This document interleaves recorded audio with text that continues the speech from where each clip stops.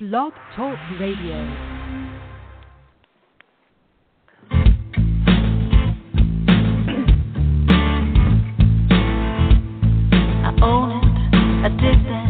Not proud, but that was me. And when I face it, I take back a little dignity. Not looking for excuses. I just want to be free from the power weakness had on me. Free, free, free, free, free.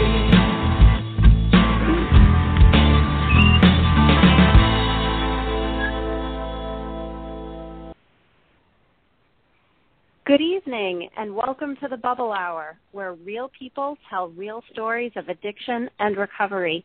This is Catherine, and I'm here with my co-hosts, Jean and Amanda. Hi, ladies. Hi, Catherine. Hi, Catherine. Hi. So, I need a drink. It's a common phrase, a catchphrase that people use to sum up a bad day, and I think it was my favorite phrase for a long time. And the culture really is rife with advice that a quote-unquote nice glass of wine is all it will take to feel better about whatever challenges life dishes up. So when we're faced with big health issues like anxiety, depression, or other mental illnesses, physical illness or other changes in our physical health, or just stress caused by any social or familial changes or losses, it can seem like an easy fix to pick up a drink to kind of, quote, take the edge off. And as alcoholics, this response can become our go-to, and we come to depend on alcohol to deal with our problems, and that becomes a vicious cycle. Our bodies and brains are stressed from processing the alcohol as we stuff our emotions deeper and deeper down inside, and as we become dependent on the drink to fix us. So we find great freedom from that dependence in sobriety, but it can be daunting to realize that even though we're now sober, we still have the same issues we had before, those that we sought relief from in the bottle, the same anxiety, the same depression, the same hormonal changes, the same trauma. And on tonight's show, our guests, Megan and Denise, will share their experiences about how they found new and better ways to deal with their lives. From menopause to dual diagnoses, we can move on from self-medicating to proper self-care. And this just seems like such a big topic, and we're tackling some of life's more complicated issues like mental illness. So I just want to start off by noting that we're not doctors. We're all just sharing our stories and what has helped us in our sobriety journeys. And, good self-care can include proper and regular treatment and care by a physician and may include medication properly prescribed and administered by a doctor. But our experiences have shown us that when we enter recovery, we can take better care of our physical and mental health than the bottle ever did. So that's just laying the groundwork there. This is a wide-ranging topic. It's both huge in scope and deeply personal as well. So I was just sharing with the ladies as we were preparing for the call that I have to say I'm feeling a little bit nervous. This is such a personal topic, so I'll kick it off here. I can share with you that I thought that I was broken because of my anxiety. I really thought that I just was built with a screw loose. I thought, this is sort of a nervy thing to say, but I thought that God built me wrong. And I have done and had done before I got sober a lot of talk therapy about my complex PTSD issues from a variety of trauma, kind of big T and little t traumas that I've had.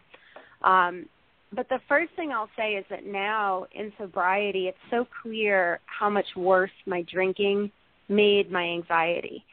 And for me, it was a self-fulfilling prophecy. I think that now I'm noticing how connected my anxiety is to any physical stuff that I have going on. If I'm hungry or tired, for example, and hangovers would just send my body into overdrive trying to heal, which I think would just feel like a stress response, and that would cause me to want to drink. And then not to mention the 3 a.m. panicked wake-ups.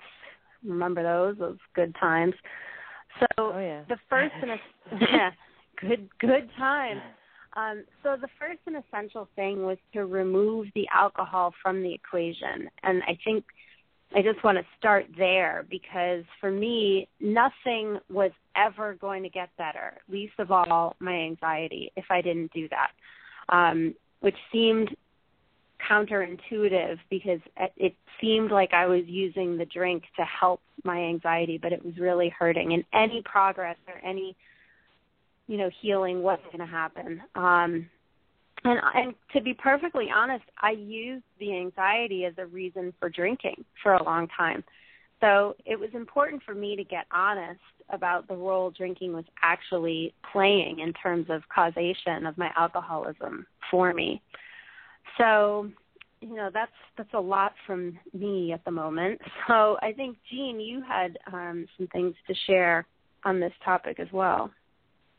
I do. And I want to thank you, Catherine, for bravely taking on this topic because, and all our guests tonight too, because this is very difficult to talk about. I feel like I'm like showing you my stretch marks right now. Like some things are better kept under wraps. But I think it is important to talk about it. And I know it would have come as a relief to me to have heard people speak honestly about it in the past. So if you had asked me while I was drinking if I was self-medicating, I probably could have said yes, but I would have been wrong about what I was self-medicating because I told myself that I was self-medicating for stress and to help me sleep.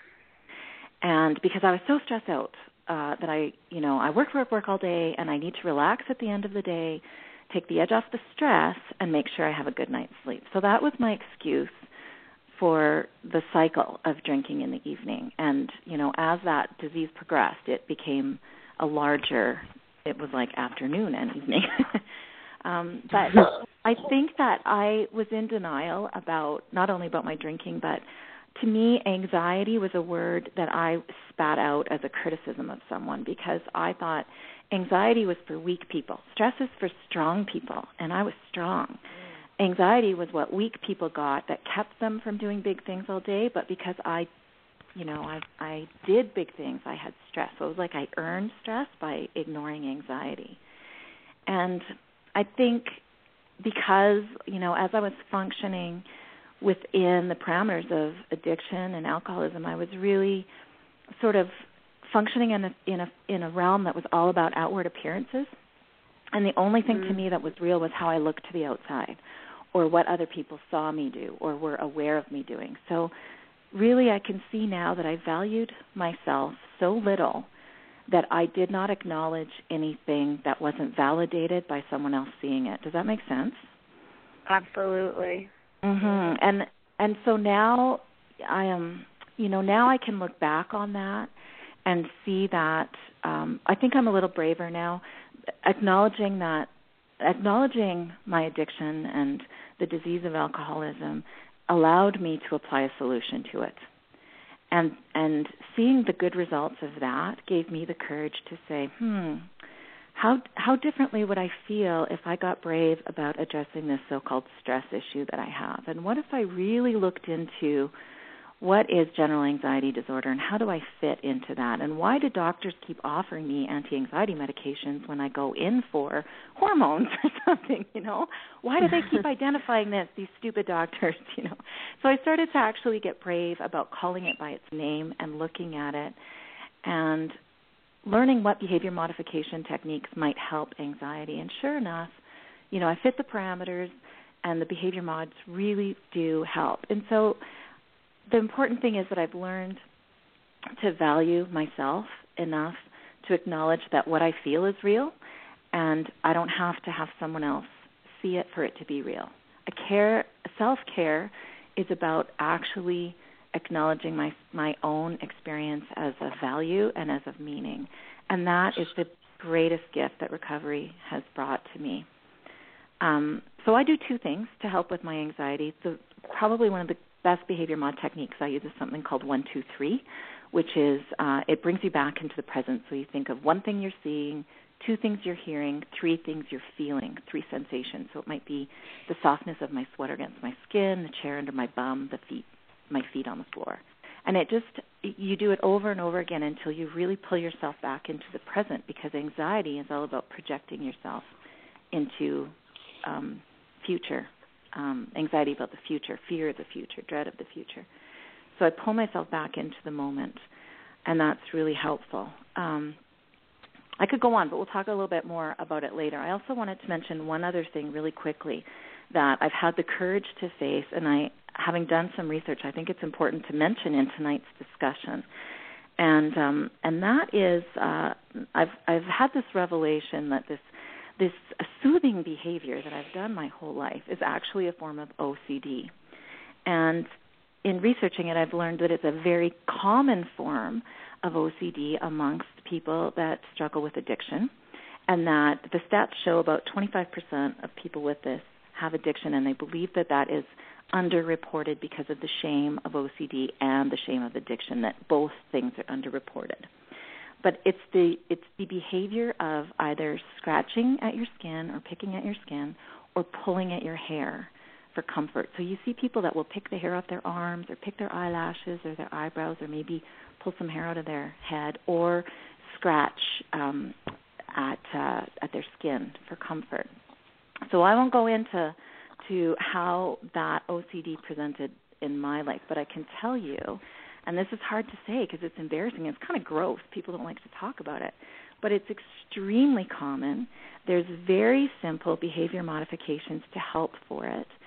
And again, having the courage that recovery brought me to be honest with myself and to say, hey, all these things aren't separate. In fact, they're all connected. And it was like dominoes. As soon as I started to deal with one, I could deal with the next and deal with the next. And it's just brought so much healing into my life. So my hope is that by breathlessly speaking about it with you tonight, that someone listening is hearing relief and just knowing that they're not alone in some things that they may have felt were odd about them. Or as you said, Catherine, which just took my breath away, that you were made wrong. I really thought that too. I just thought, man, I'm a throwback, you know, what, poor God, he's working so hard and here I'm a dud, you know. And to just realize these things are quite simple to deal with, and it's so much comfort comes from just being honest about it and facing it, because when you call it by its name, you can start to work on the solution. Yeah, and that's so empowering, Jean. This is Catherine. I really appreciate you sharing all of that, and that just so much resonated with me, this idea of, you know, keeping up appearances, and then I loved how you said that the outside appearances were what was real, because I think when you're talking about mental illness, for example, you know, you can look, you know, like just a typical person on the outside, and what's happening on the inside, you know, the idea of, anxiety, that's just, you know, like you said, a weakness or something. Whereas I was just doing this today, as a matter of fact, I hadn't had any anxiety for a couple of weeks. I was feeling good about it. And then all of a sudden it started buzzing through my body, just like my body just takes off, and, you know, the heart is racing and the chest is constricting, and all of my nerve endings feel like they're buzzing. And so when you were talking about pulling back into the body with the 1, 2, 3 techniques, that's a little scary for me, because what I'm learning is like to sit in my body, and instead of trying to run away from the anxiety, saying, okay, hello, here it is. The Buddhists have this technique where you just say this too, and I consent, and like that doesn't feel great. And when we've been using things like alcohol to kind of run away, that can seem really like an appealing path. But in fact, if you just sit with it, that's amazing. It can calm you down. I have found there's a lot of power sometimes in just saying out loud, I'm feeling a lot of anxiety right now. I'm absorbing this into my body, and I'll speak it. I might be alone in the room even, and I'll say, okay, I'm feeling anxiety right now. What's causing this? And just to say, you know, I think sometimes it's a person will walk in the room, and I'll start to feel my chest constrict, and I realize, oh boy, I've got a lot of, you know, worry about how I'm going to interact with that person or how they perceive me, and I have to start doing a lot of self-talk at that point. And Catherine, I have something else during a panic attack. I do have panic attacks at times, and I have TENS machine that goes on my forehead that I use when I have migraines. And as I said, I'm not a doctor, but this is a non-prescription device that you can order online. So if you just search migraine TENS machine, it's just a little headband with a sensor on it, and it sends a bit of a current through the nerves and muscles in your head, and it gives relief from migraines. But I also use it during panic attacks because it just helps relieve my whole body. And that's something I found really helpful too. And again, because it's something in the present that's real that you can really feel, it pulls you out of that mental projection that you're doing. So right, and I think that's what when we've talked about on the show, our common triggers: halt, hungry, angry, lonely, tired. Those really can exacerbate any sort of response that we might be having. That's true. Yeah. So I'd like to, welcome our first guest. Was that somebody? Amanda, was that you? Yeah, I was just gonna say, just listening to the two of you, I've never thought of myself as having anxiety, but just the description that you had, I've had one panic attack in my life, and that. It was pretty extreme. I called an ambulance on myself, but that was actually directly related to drinking. It was when I was drinking. And turns out that was a sign that I was drinking too much. I didn't know it at the time. But so I've never had anxiety, but when one of you just described about the tingling in your skin, I do. There are times where I guess it's not so much anxiety as to the point of an anxiety attack. But I also, when you talked about like not recognizing or not knowing that you're actually maybe suffering from anxiety, there's times when I'm under a lot of stress, emotional stress, that it's just like you described. Every nerve ending in my body feels like it's not on fire. I don't even know the sensation. It's a very strange sensation, but I wonder if that's just a slight sign of anxiety for me, because it's definitely at a time where I'm very much in doubt of where things are going. It's when I'm very uncertain about the future and I'm uncomfortable, and I'm consciously sitting in it, knowing that, okay, this too shall pass. It's during those moments when I can really feel it all over my body. So it helps me to just know that. Maybe I need to mention that to my doctor, for, when we talk about self-care, because it is something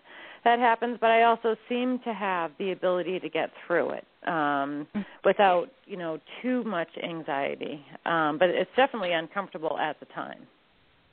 Well, and I think that's the main thing. I mean, there's two things, this is Catherine, that I heard you say, Amanda, which is one, where drinking can actually produce, your body and your mind are in these hyper aggravated states, so it can produce these kind of high stress responses. And so, we think that we're drinking to calm ourselves down, but we could actually be, doing worse damage. And also, as we know, alcohol is a depressant, so if anybody's suffering from clinical depression, that's certainly not helping there. And then the other thing is, what I hope everyone gets out of tonight's show is that we can get through these things. So even if we still have some of these situations to deal with, and if our first response used to be, I need a drink, it doesn't have to be that anymore, and we can get through them. This too shall pass, this too shall pass. That can be a great mantra. Mm-hmm.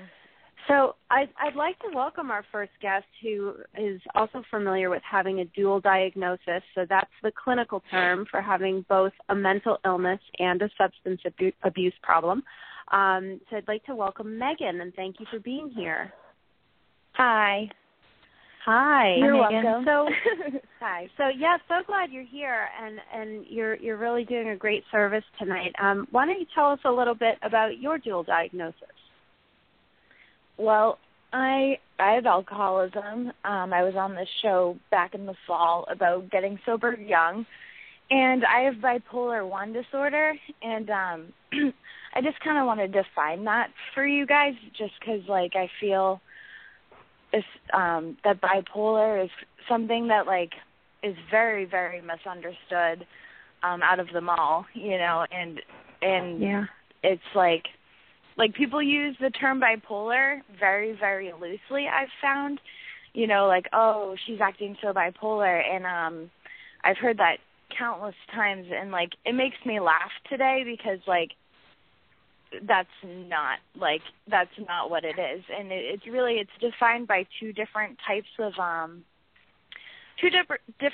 of mental, like, status, however you want to say it, and it's pretty much like a period of depression and then a period of mania.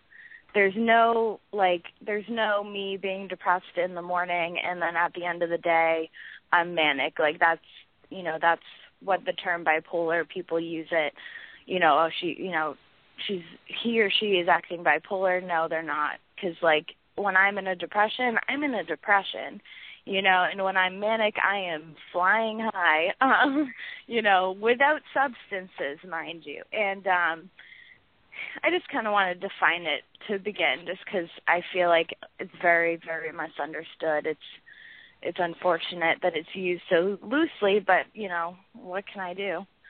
Yeah, I think that's really helpful, Megan. And so do the periods of depression or mania last for extended periods of time?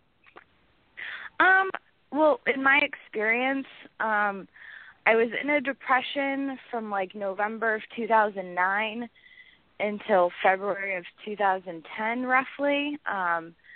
I was misdiagnosed, and they thought I had depression and anxiety, so the only reason why I got out of it was being prescribed an antidepressant, which I know many bipolar people who take them, but for my illness, I cannot, you know, and I'm not a doctor to ever say to anyone what they can and cannot take, but for me, with my bipolar, I cannot take antidepressants because I went into a full-blown manic episode that lasted from, like, February/March, I would say, until June. So they can last for, like, 2 weeks to, like, never ending unless you get help.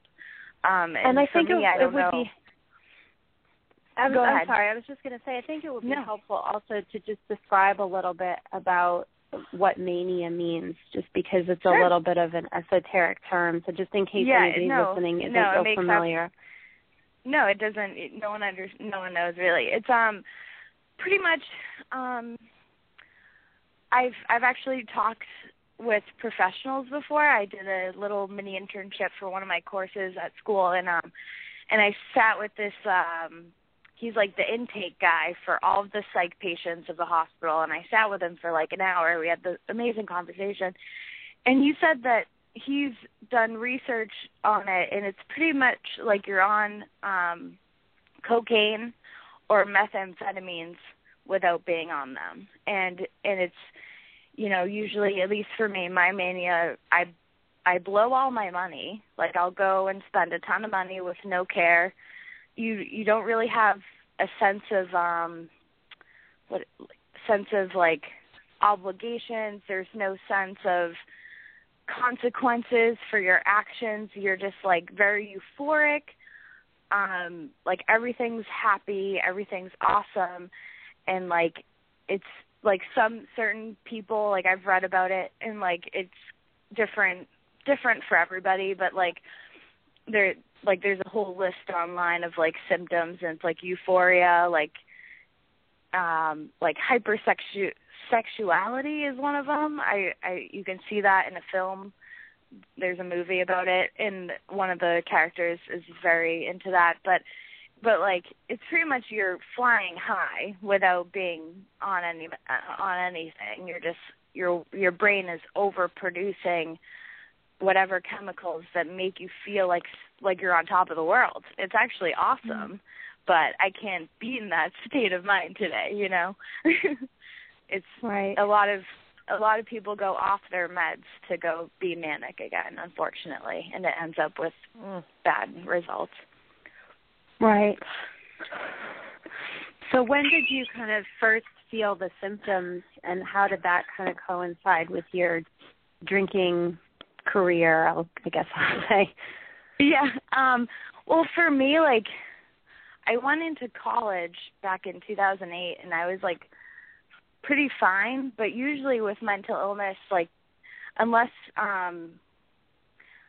it's, like, childhood schizophrenia, that's the only mental illness that comes on when you're really, really, really young. But usually mental illnesses don't show their face until you're between, like, 18 and 25. So for me, I was 19 when I started realizing that, number one, my drinking was not normal, and number two, I just didn't feel okay in my skin. And like, I remember calling my dad one night when I was up at school and saying, like, I don't know what it is, but I am not okay. And like, it took months for me to get a diagnosis, but that was the start of figuring it out, because for a very long time I always felt like something was off. I don't know if it was my bipolar, if it was my alcoholism, but either way, they played together very nicely. So yeah, definitely. And I think a lot of alcoholics would identify with the statement of not feeling okay in my skin, whatever that reason is. Yeah. So when were you first officially diagnosed? I was diagnosed in May of 2010. What ended up happening was I disappeared for 24 hours, and I was drinking, and I ran away from home, which is really silly. But I include that in my story to remember where I really came from. But I ended up going to a hospital to do a IOP, which is intensive outpatient program. You go there from like 9 to 5 and do groups and stuff. And I showed up, and the head psychiatrist told me I was going in either voluntarily or involuntarily. It was my choice, and I had nowhere to run. I got driven there by my family. They were all concerned, obviously, and I just went in. And when I went in I was there for like 5 days. That's when they gave me a diagnosis, and I was like, for me, it was like I felt relief, because it was something I could finally, it was like finally, because for like the previous year or whatever, I was trying to figure out what was wrong with me, and that was so exhausting. I was seeing a therapist, going to doctors. It was just really tiring. And, when they finally told me that, I was like, I felt relief. Some people don't. Some people hate it, or they don't want to have it or whatever. But I, for some reason, was, happy. I was also manic. But, I was really happy that I had something I could finally, research and work on rather than being up in the air. Yeah, I mean, that makes a lot of sense. So were they driving you to the IOP because of, well, obviously the disappearance, but was it really because of your drinking, and no one really knew what the dual diagnosis was, or sort of did that coincide, or did you get sober later, I guess is what I'm asking? I got sober a month later. I've been sober ever since June 19th of 2010. So I got sober pretty, I've never really sat down to look at the dates that I was actually in the hospital, or my records or anything, but I got sober very soon after finally getting a diagnosis, because I knew that I was an alcoholic already, but I just wasn't willing to accept it just yet. Did it feel like you were drinking to sort of quell whatever was happening for you before you had your diagnosis? Yeah, I couldn't sleep. That's another symptom of being manic. You don't really sleep, so I would usually drink just to sleep. And because in the beginning for me with my alcoholism, I would go out and have fun, but near the end I was literally just drinking so I could sleep because I couldn't. I would be up all night, like, doing laundry or cleaning my room, like, just trying to, like, make myself tired, but I was never tired. So I would drink to sleep, which is common. Right. And so did you feel like, but you knew that your drinking wasn't normal either by the sounds of it? Yeah. No, because I ended up in a 12-step meeting in February of 2010. So I was around a lot of sober people. I was mainly only hanging out with sober people, you know, and I would identify with them, and we'd, you know, go out for coffee, go bowling. And, like, I saw that I wanted a better life for myself through those people. And, like, even though I couldn't stop right away, like, I still kept hanging out with them, like, because I didn't really have friends near the end, other than, like, a few that didn't know what to do with me. And, you know, I just hung out with them, and, like, they, like, you know, bring the body, the mind will follow. Like, I pretty much just kept showing up. And, like, I would get, like, a little bit of hope, like, more hope. And, like, eventually I surrendered to, like, stay sober. But, you know, I thought I was too young for a long time. But that was just an excuse. Yeah. You know, I mean, this was, I feel like hearing your story, Megan, and Jean's, parts of Jean's story just now, it really, really brings home for me yet again how important having a sober network of people is, and sharing with other sober alcoholics, because everything that you're describing, I know that there is somebody sitting out there saying, oh my gosh, I never heard somebody describe my story before, you know, and it really just brings home to me in a really powerful way, like, we have to stick together, you know, and we have to find and build and cultivate a sober network. And that's why we get brave and we share, because it helps us and it helps the other person. And it's just this really great cycle. Catherine, this is Jean.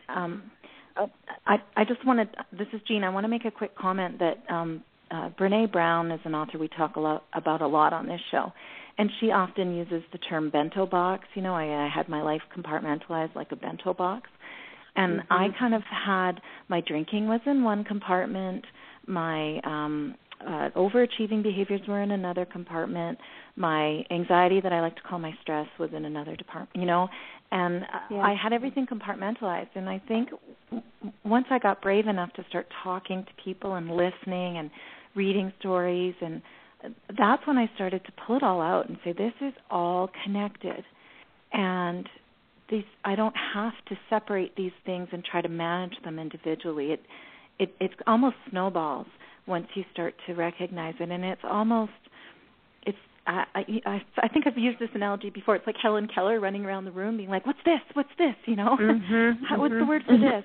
And I started to feel like that. Oh my gosh, what else can I fix? How comfortable can I get with myself? And Megan, I heard you say the same thing too, that it was a relief once you knew what was wrong, because then you could apply a solution to it. Then you could start to deal with it. And that's it's a fabulous thing to realize you can take everything out of their compartments and start to deal with it all as a whole. Yeah, my therapist says it's all of a piece, and isn't it? So I was thinking, too, this is Catherine, Megan, what's your feeling on stigma? You know, both alcoholism and mental illness can have stigma attached to them, and did that play a role in your story and how you sought treatment for either or both issues? Well, kind of like what I said earlier, like, people throw around the term bipolar a lot, and, like, I don't take it personally anymore. When I was, like, newly sober, I was really, really sensitive about it. I was actually told by a woman that maybe my alcoholism brought on my bipolar, symptoms, and I'm very grateful that I know that she is not a doctor, because I've found that a lot of people have opinions, and I remember speaking with a friend, and she was like, "No, Megan, you got to take your meds. Like, we don't need another, just whatever." Like, she was joking with me, but I've found that in my life, once I decided to just be open, and when I share my story, I include my, manic, story. It usually makes people laugh, because I was dressed in all yellow, so I called myself the manic banana, and a lot of people laugh, and I like to have laughter when I share, but I just think that I've had so many amazing moments where I've, put myself out there and said, hey, like, I have that too, like, if I've heard it from someone else, or I'll share my story, and I'll be like, I always include it because it's me, it's part of me. And so many people have, like, I've seen, like, the light come in their eyes where they feel comfortable, and they feel like it seems as if they're, like, I don't know how to explain it, but they feel like more accepted because of the fact that I've put it out there that I have it, and then they come to me and they're like, I have it too, and like, it's been amazing because now I have all these friends who I know have it, and we can go to each other, because unfortunately, like, I have an amazing network. I have great best friends, like, they're phenomenal. But sometimes, like, when I'm going through bipolar, like, emotions, they don't know how it feels to feel my feelings, and, like, they're there for me, and they're really good at it. But sometimes I need to talk to, like, a professional or another person I know who has it, because they know it, Right. So I'm, like, really open about it now. Like, I just I don't hold back, because I feel like it's not about me anymore and my feelings. It's about helping other people. And right. And I think just through my experience of, like, finding really good connections with people through sharing it, like, I'm not really afraid, because I'm a pretty normal person. Like, I don't do anything weird or crazy, really. So, like, when they see that I'm like, oh, I have bipolar, they're like, oh, really? So, I don't know, I've had good moments with sharing it with others. So, and I love that you say that you are a normal person. We're all normal people. I mean, that's when we take out the judgment, even just around the drinking piece of, like, I'm a bad person because I'm an alcoholic. You kind of hear that a lot from people, especially in the beginning, or people who are struggling with, calling themselves alcoholic. It's like, no, that's just, it's part of who we are. And once, as Jean said, once we name it, we can deal. Mm-hmm. Right. Definitely. This is Amanda, and just a couple things. Thank you so much. I appreciate so much, Megan, how open you are with it, and it helps so many people when we can share about, the particular things that we deal with that other people can relate to. And you brought up a really, really good point, and something that drives me a little bit crazy, so I just want to say this for the listeners out there. It is a good thing that we're not doctors, and that the people that were in, say, 12-step recovery meetings aren't necessarily doctors either, or they're not our doctors, most certainly. Mm-hmm. When we share about the fact that when people share that they may be on medication for mental illness or whatever it is, every once in a while, and I'm just throwing this out there, someone will come in and say, well, you can't do that because you're, they will assert an opinion on that person because, it's technically a drug or whatever. And for anyone that happens to, please know that if it's prescribed by a physician, you're supposed to be listening to your physician. As long as you're honest with your physician that you have addiction as well, so they know what not to prescribe you. That's who you talk to about your medications with, is your physician. When people come up to you, if they do, you can just say thank you very much and politely walk away.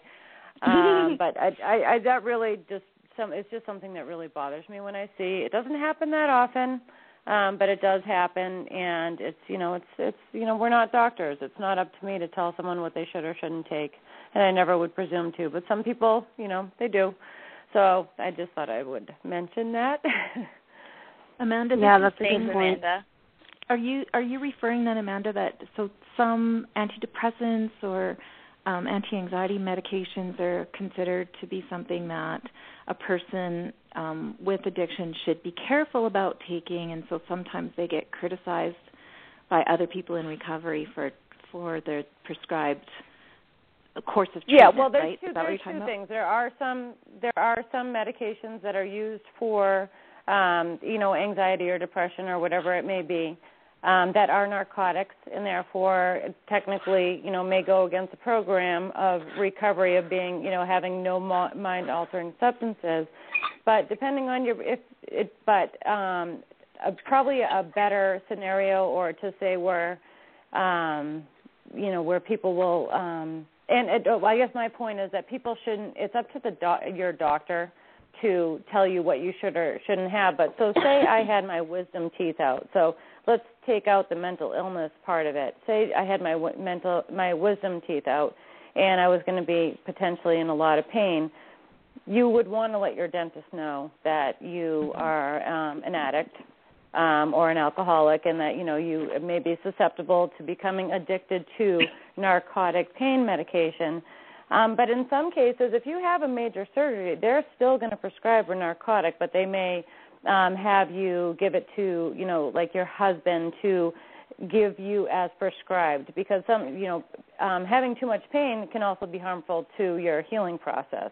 So I guess my point is, regardless of what the medication is, you should be, make sure your doctor is informed.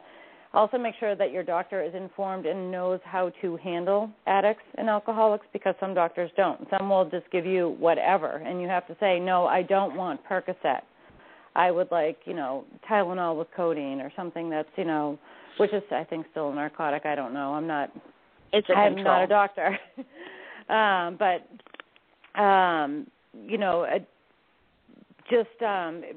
long, just so you do have to be careful that your doctor knows what they're doing, and that you're informing your doctor.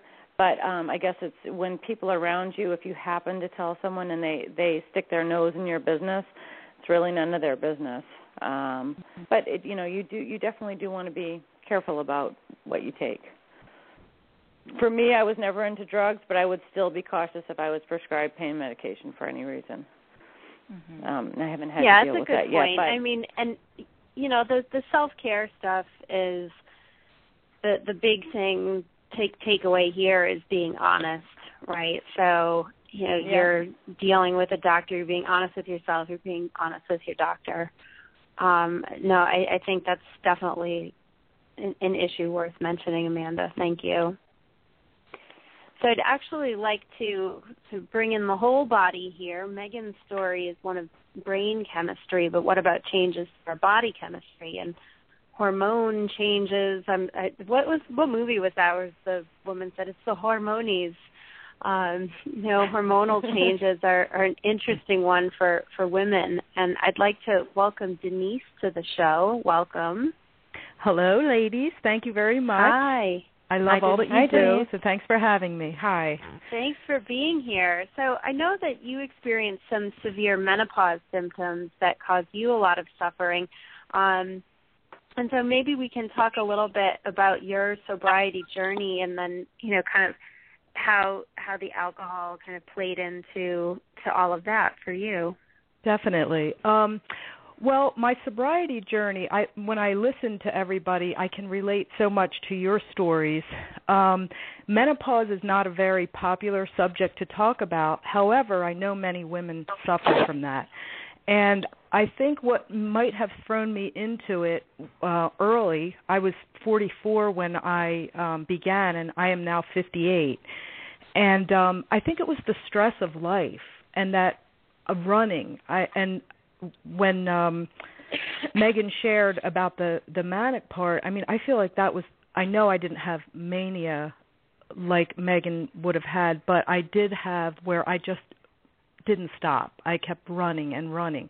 I had a cleaning business that I ran, and I still do, very successful, but on your feet all day. I raised a child and a stepchild. I had a son that I had lost very young, and I lost a few family members in the meantime as I was in my 30s. My mother, my husband's mother, I was very close to her, and just all the things of life that the knocks that life gives you. Now, when I drank when I was young, married, it was socially, and it was red wine is my wine of choice, and it was only a glass, and just when people came over. So I never drank alone, never drank to feel it or to mask any feelings in my younger days. But then things happened when I was 48. 44 is when I started the menopause. I believe now it's called premature ovarian failure, because I was so young and they didn't diagnose me at that time. But so I had the stress of that, which was severe: night sweats, not sleeping, heart palpitations, all the severity of menopause that some women get and some don't. Well, I did from the age of 44, and before that, a little moodiness, erraticness, and all that. So I was in full-blown menopause, no period at that time, and continued to lose it. So then I lost some other family members, and life got very stressful for me. And then my daughter got married, moved out, and it was my husband and I left. And to cope with the feelings that I had of depression, of all losing my son, losing my mother, all the things that life brought me, I never dealt with the feelings, and I never talked about it. I never sought help, and I buried them. The only help I tried to seek was possibly for my menopause symptoms, a little antidepressant at one point, which did not help me, and I didn't like how I felt with that. So I think I tried something for a year. It was Zoloft, and it didn't help me. I know it helps a lot of people, but I didn't like how I felt. So I did get off of that, and I just continued being busy. And then wine started to feel better, make me feel better. My husband and I made a move to a new house after our daughter left to have something smaller because our house was too large for the two of us, and it was closer to my work. So my business even increased more, and I became more busy. But now I'm older. I'm 58, and you can't handle life as you used to. So in order to handle my grandchildren, which were my grandson's 10 now, my granddaughter's 7, in their younger days, I had to drink before they came in order to handle them. Now, this is what I reasoned in my head, because they were high energy. There was a lot of stress for me. And I had been working all week and very tired. And also, in order to do phase 2 of life, which is coming home, making dinner, cleaning the house after working 8 to 10 hours, red wine seemed like the thing to do. But it worked until it didn't work. I was 44 when I started that. Not 44. 44 when I started drinking, but when I moved to this house that I'm in now, it really exacerbated at around 54, and I drank definitely to medicate myself. I knew I had a problem. It was affecting my sleep tremendously, and it was giving me more severe hot flashes and night sweats and heart palpitations, waking up at 3 in the morning with the anxiety, which I didn't know was anxiety, but listening to everybody and being on this journey, I see that I had it as well. But I gave it to myself through drinking the alcohol, because now I have quit. There's so many things that I've gone to so many health practitioners to help myself through this menopause. I did do bioidentical hormones for years. They did help me to a point, but then they didn't help anymore. But I do believe that the wine just threw me more into imbalance. And I drank like 2 to 3 glasses a night, sometimes half a bottle, sometimes a whole bottle, but not always. But I had to control myself because I had this cleaning business that I had to wake up for. I have employees, and I couldn't function if I had a terrible hangover. So being the control kind of freak that I am, I did limit it to a point. But I think if I sorry, did, Denise, this is yeah. Catherine. I just was Sure. thinking, like, well, geez, that never stopped me. I all of really? my work that I've, it got worse and worse. I could have 2 glasses, and then it would just get more and more and more, and be hungover. And gosh, well, I think because of my age, you're younger. I could handle it better when I was young, but there's something that happened when I hadn't been sleeping for years either, and I mean years, like waking up and then maybe getting a few hours, and it takes a toll on you. And then my heart was doing that thing where it just like pounds in the middle of the night. I'm sure other people have experienced it. And it just started, I did know if I didn't stop drinking, I wasn't going to live very long. My mother died when she was 52. She had cancer. She had smoked all her life. But my mortality was in front of me. I knew that. And I didn't think I was an alcoholic. I did quit last year from January to June, and then I started again because I didn't really believe I was an alcoholic because I compared myself with others and said, well, I'm not so bad. I mean, I don't black out. I never had a DUI. However, I did drive my grandchildren at times when I was drinking, and if I got stopped, I probably would have, so I was just lucky in that way, and I feel horrible of that. But no, I did control it because I knew that it was going to kill me. So I quit. I'm only 82 days sober. So I quit again this January. Yeah.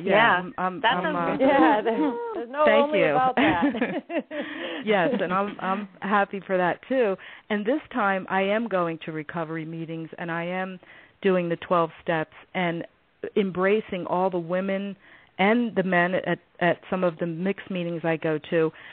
And I'm a new person because it is helping me. And I realized that I am an alcoholic, which I wasn't able to say. I think I just started saying it 3 weeks ago.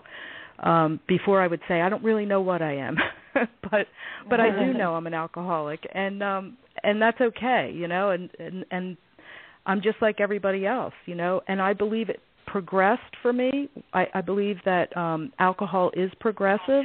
Some people can just like take off with it and maybe not stop, but it took me years to get to that point, and then something switched in my brain. And I know that if I drink it again, I'm just going to, go from 0 to 60 again, which is what happened this year when I started in June after quitting for 6 months.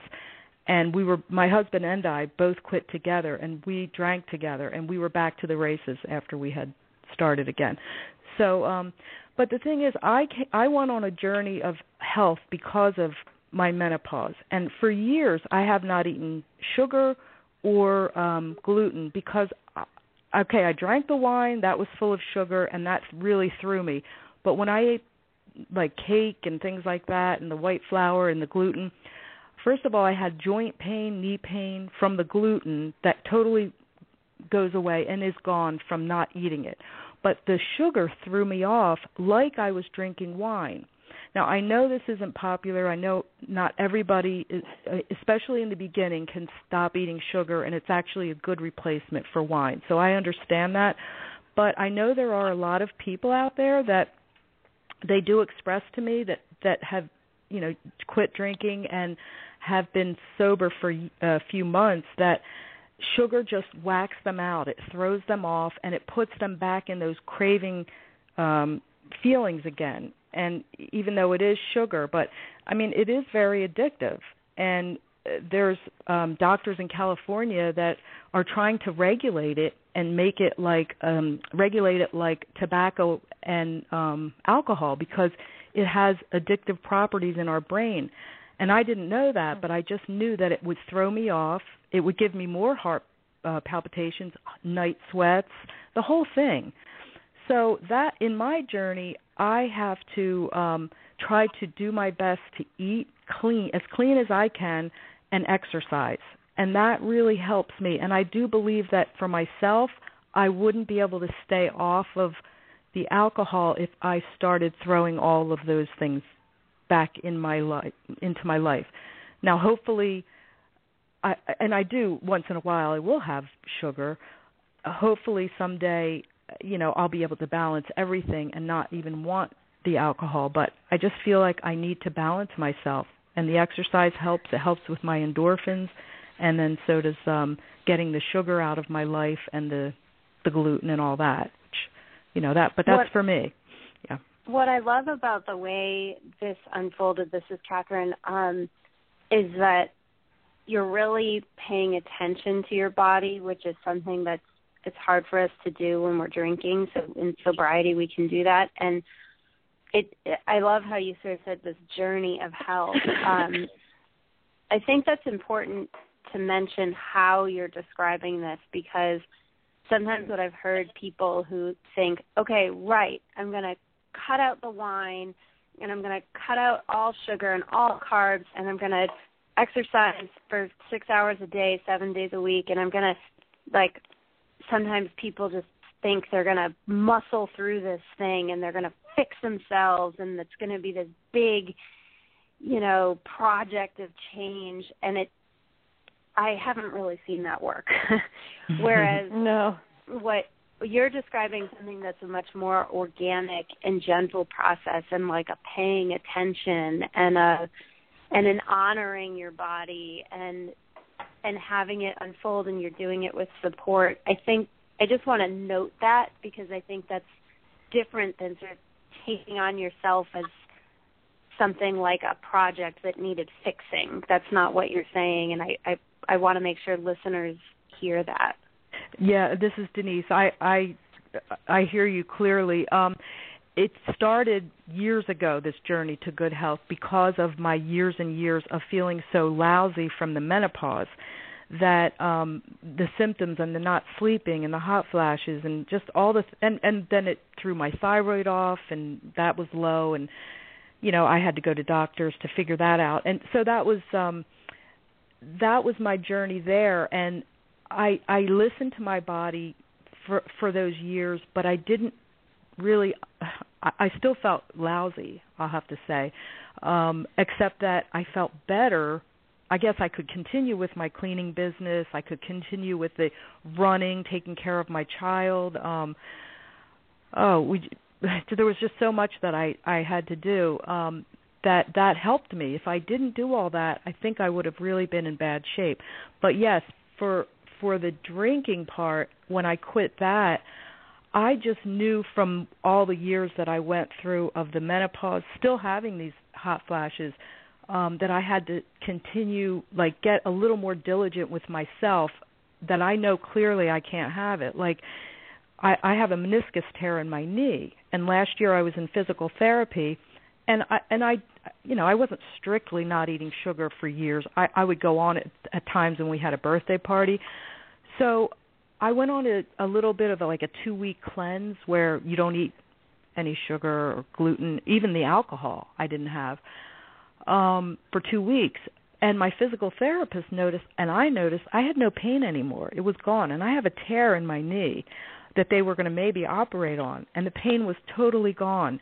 And I talked to my nephew-in-law, who is an orthopedic surgeon, and he said it's absolutely the gluten that will go to the inflamed area that you have in your body and exacerbate it. And that's if you're sensitive to it. I mean, I'm not a celiac, but I'm sensitive to gluten, apparently. Mm-hmm. Yeah.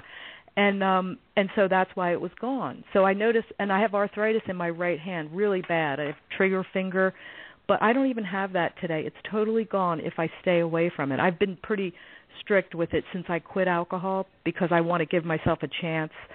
And I'm also doing some liver cleanses that I'm working with a doctor that told me that I have a very congested liver because of all the, he doesn't know how much I drank, but I know it's the drinking. I know it was the hormones I was on because all of the estrogen gets processed into your liver. And then all the cleaning chemicals I used, bleach, ammonia, so all of that. So that is helping me a lot as well. So, but again, I'm not saying this to say everybody should get fanatical about it. I exercise only 2 to 3 days a week. I do CrossFit, and that's plenty for me. But if I did nothing, I think I would really feel lousy. So it's all helped me tremendously. No, I and I'm love just that. grateful. Yeah. Thank you. I love that, and I appreciate you sharing all of that, Denise. Sure.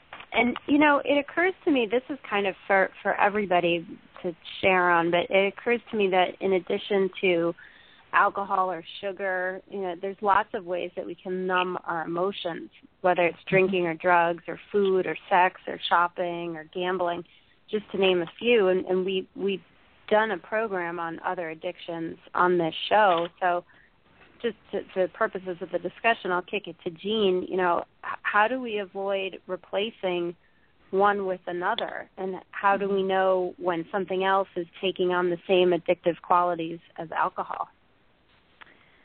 Well, this is something that very typically does happen. Sometimes it's referred to as whack-a-mole. You just get one thing under control and something else pops up, right?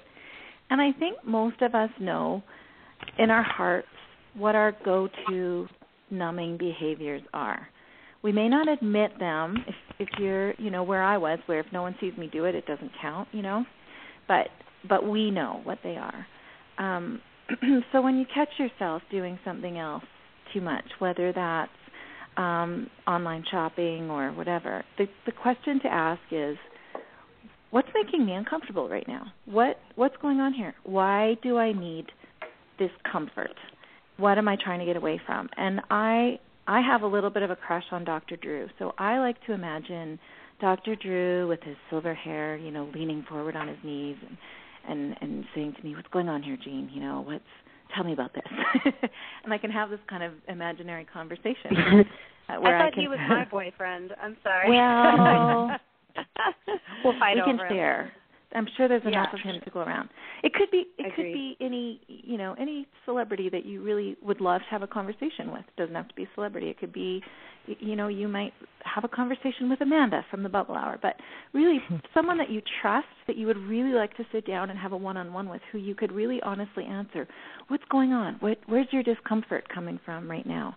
And so I kind of walk myself through that conversation, and I'll be okay. Like I said, I name it, and I'll say it out loud. Wow, I'm feeling really uncomfortable right now. I'm feeling anxious. I'm feeling bad about myself. And I try to get back to what's really going on, because all these behaviors are a Band-Aid, whether it's eating, anything, dressing to the nines and going out in public and trying to get attention. I mean, there's so many ways that we try to give ourselves an endorphin rush.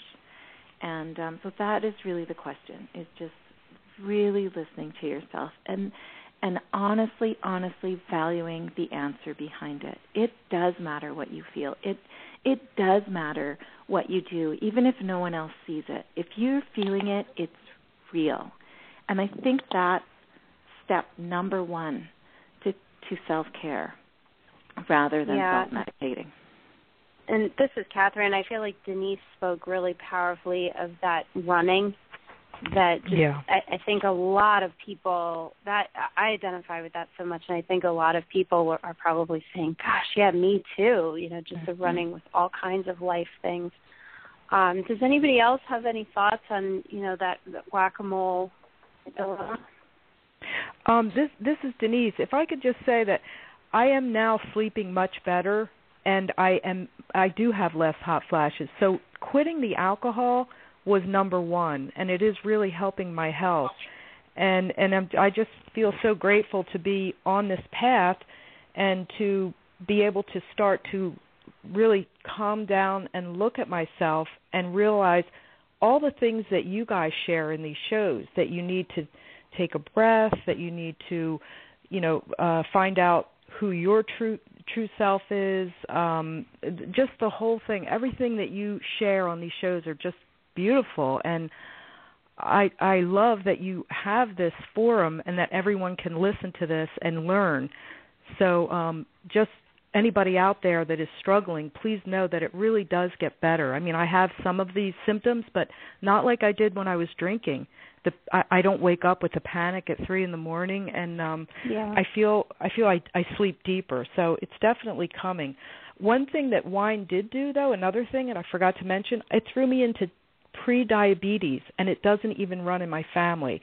My sugar is high, but I'm working on that, and my doctor thinks that we can get that under control. But yeah, so drinking it's not good. It doesn't help us. It doesn't do a body good. It's not helping. No, it doesn't do a body good. No. That's absolutely true. Yeah. I will say, and I'll go ahead, Amanda. Oh, go ahead. I can talk after you. No, keep going. Oh, I was going to say, there were so many things that was just said, but one thing, I love how, Denise, you've stepped through the different things that you've eliminated from your life, and I can tell you, for me, I definitely picked up ice cream when I put down alcohol, and it was a real challenge for me. And I'm talking every day for 2.5 years, having ice cream and excessive amounts. I mean, people would make fun of me because you'd open my freezer, and I have a freezer in my refrigerator and a full one in the basement. I mean, it's kind of ridiculous. But I just really took it to an extreme, and but I did give myself a break, and I was well aware from the different programs that I went to that you can pick up other things, and being very self-aware of if you're being extreme about anything in your life. That's, if you're being extreme about something, even it can be a good thing, it can be exercise, but just being aware that, okay, this is a replacement behavior, this is, how do they say, outer reach for inner peace, and just being aware and, that you're not really dealing with the issue, even if it is a positive thing that you're doing. Someone even asked that question today, is it okay to be addicted to exercise?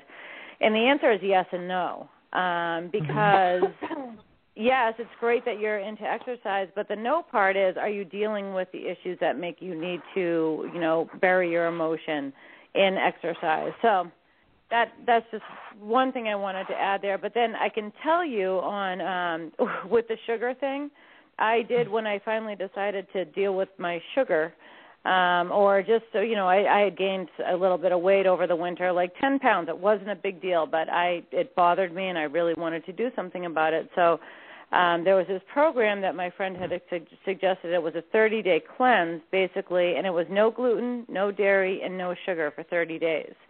And I did drop 8 pounds, which I don't, and then within the next month I dropped another 5, and that was actually too much. So, I had to regulate a little bit. But I can tell you that it was really hard to do, eliminating the sugar. I can tell you eliminating dairy and gluten and sugar, those 3 things from my life, I felt tremendously better. I have managed to work most of that back into my life to some extent, except for gluten. I've kept away from gluten for the most part. I do allow myself some ice cream, but I can tell you when I allowed myself some ice cream, that was all the proof that I needed that I am an addict through and through to the core, absolutely. No doubt. It started out with small amounts, then the amounts grew, and then I was making excuses, and then it was then I would binge. I mean, it was that I never need to pick up a drink to know that I would be off and running. But we're witnessing, I laugh at myself with ice cream. It's absolutely ridiculous. And I play the same game that I did well before I started thinking about, I'll only have it on the weekends, I'll only have the non-fat. I rationalize ice cream. And this is Denise. That's so important what you're saying, Amanda, because as alcoholics, we are addictive people, and we already know the addiction of alcohol, but the sugar actually acts like alcohol because it gives us the cravings. And I know people will say, just if you're a cocaine addict, just stop taking the drug, or an alcoholic, stop drinking. And sugar. My grandson, I think, is addicted to sugar, and that poor boy, he is overweight, and he can't stop. And now he's at the age, he's almost 11, where he's embarrassed, and I'm sure he's going to someday get a hold of it, but he can't control it. And it is like a drug to him, and what's a drug to anybody, really. And it becomes a vicious cycle where the more you eat, the more you want, then you start to crash, then you need more, then you get depressed, and, it really is a physical thing. So that is something that maybe people can be aware of, that, sure, it's much better than alcohol, and go for it in the beginning if that's what you need to replace to get you going, get you off. But it definitely is another addiction, and it's good to just be aware. I mean, this is Catherine. I think this is why it's really important that establishing a program of recovery, including having a network and a community of sober people around us, is really important. So as we start, whacking at all the different moles that might pop up, we should, really have those tools available to us. And I also thought I would just mention here that we did a show about PAWS, which is post-acute withdrawal syndrome. That is just, I want to mention it in case people who are listening didn't hear it. So right after we get sober, we go through acute withdrawal symptoms.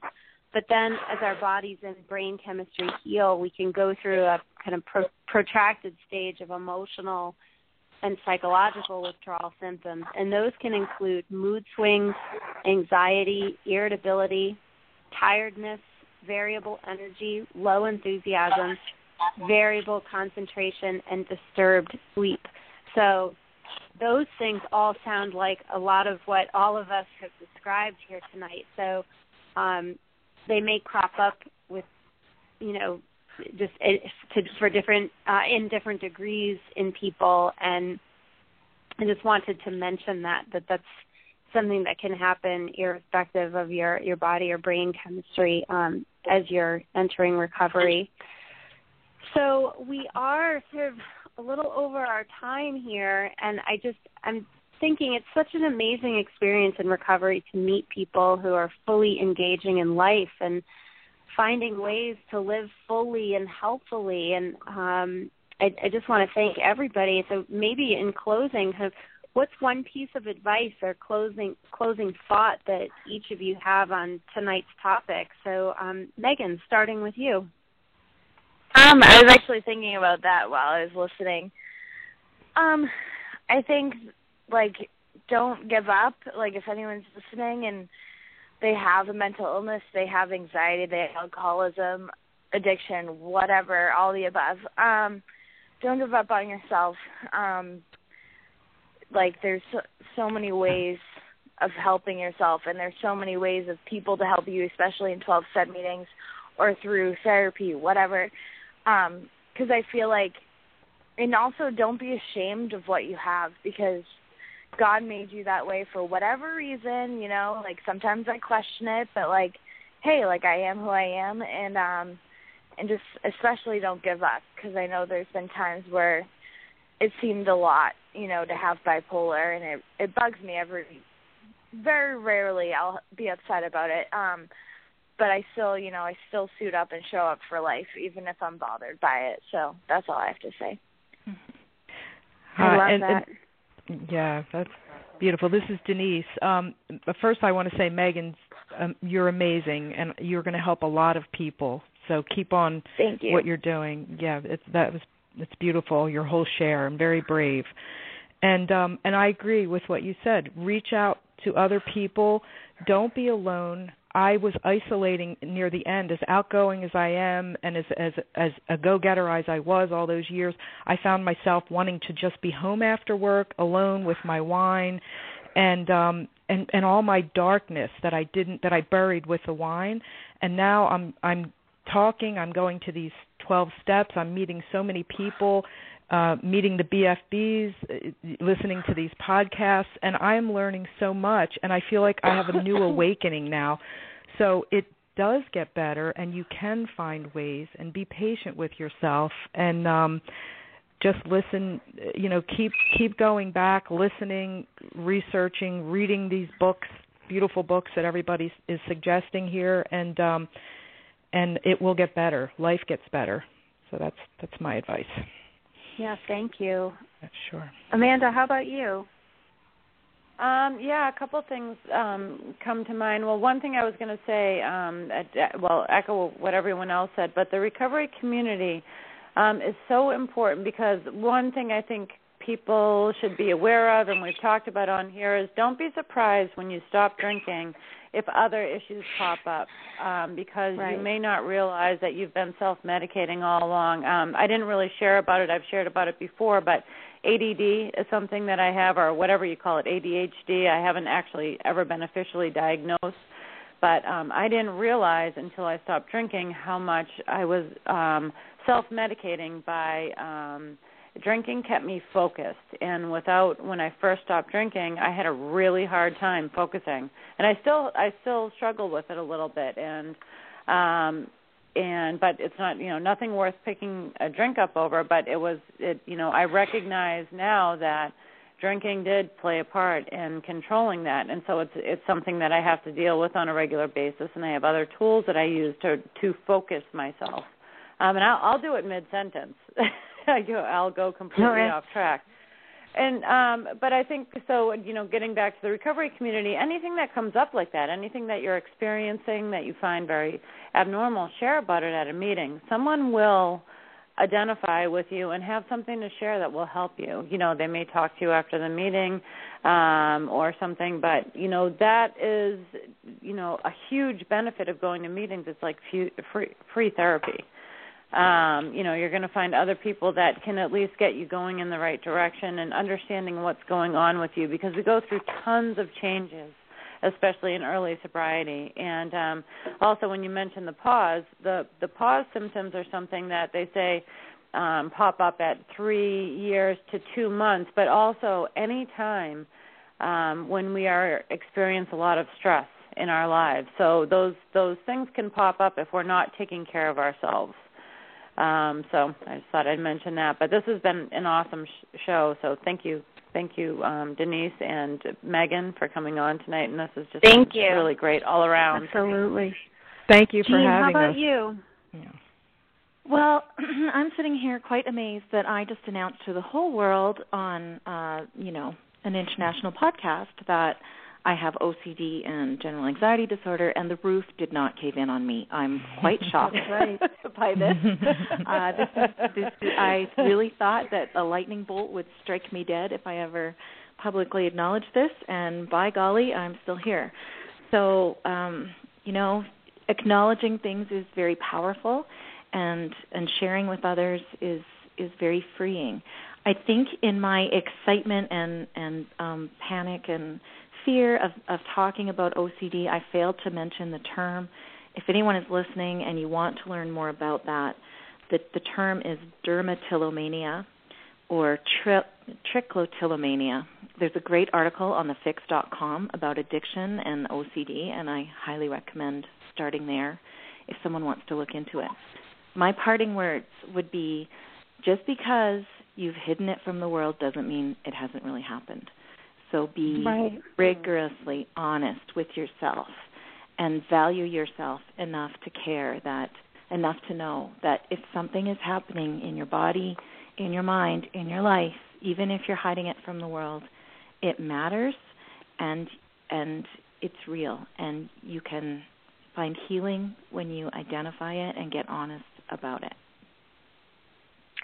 Wow, I just want to give every single one of you the biggest hug, and I am so honored to be here with all of you, and thank you all for your honesty and for sharing your experiences and strength and hope. Thank you. You've helped me a lot tonight. Me too. So thanks, Catherine.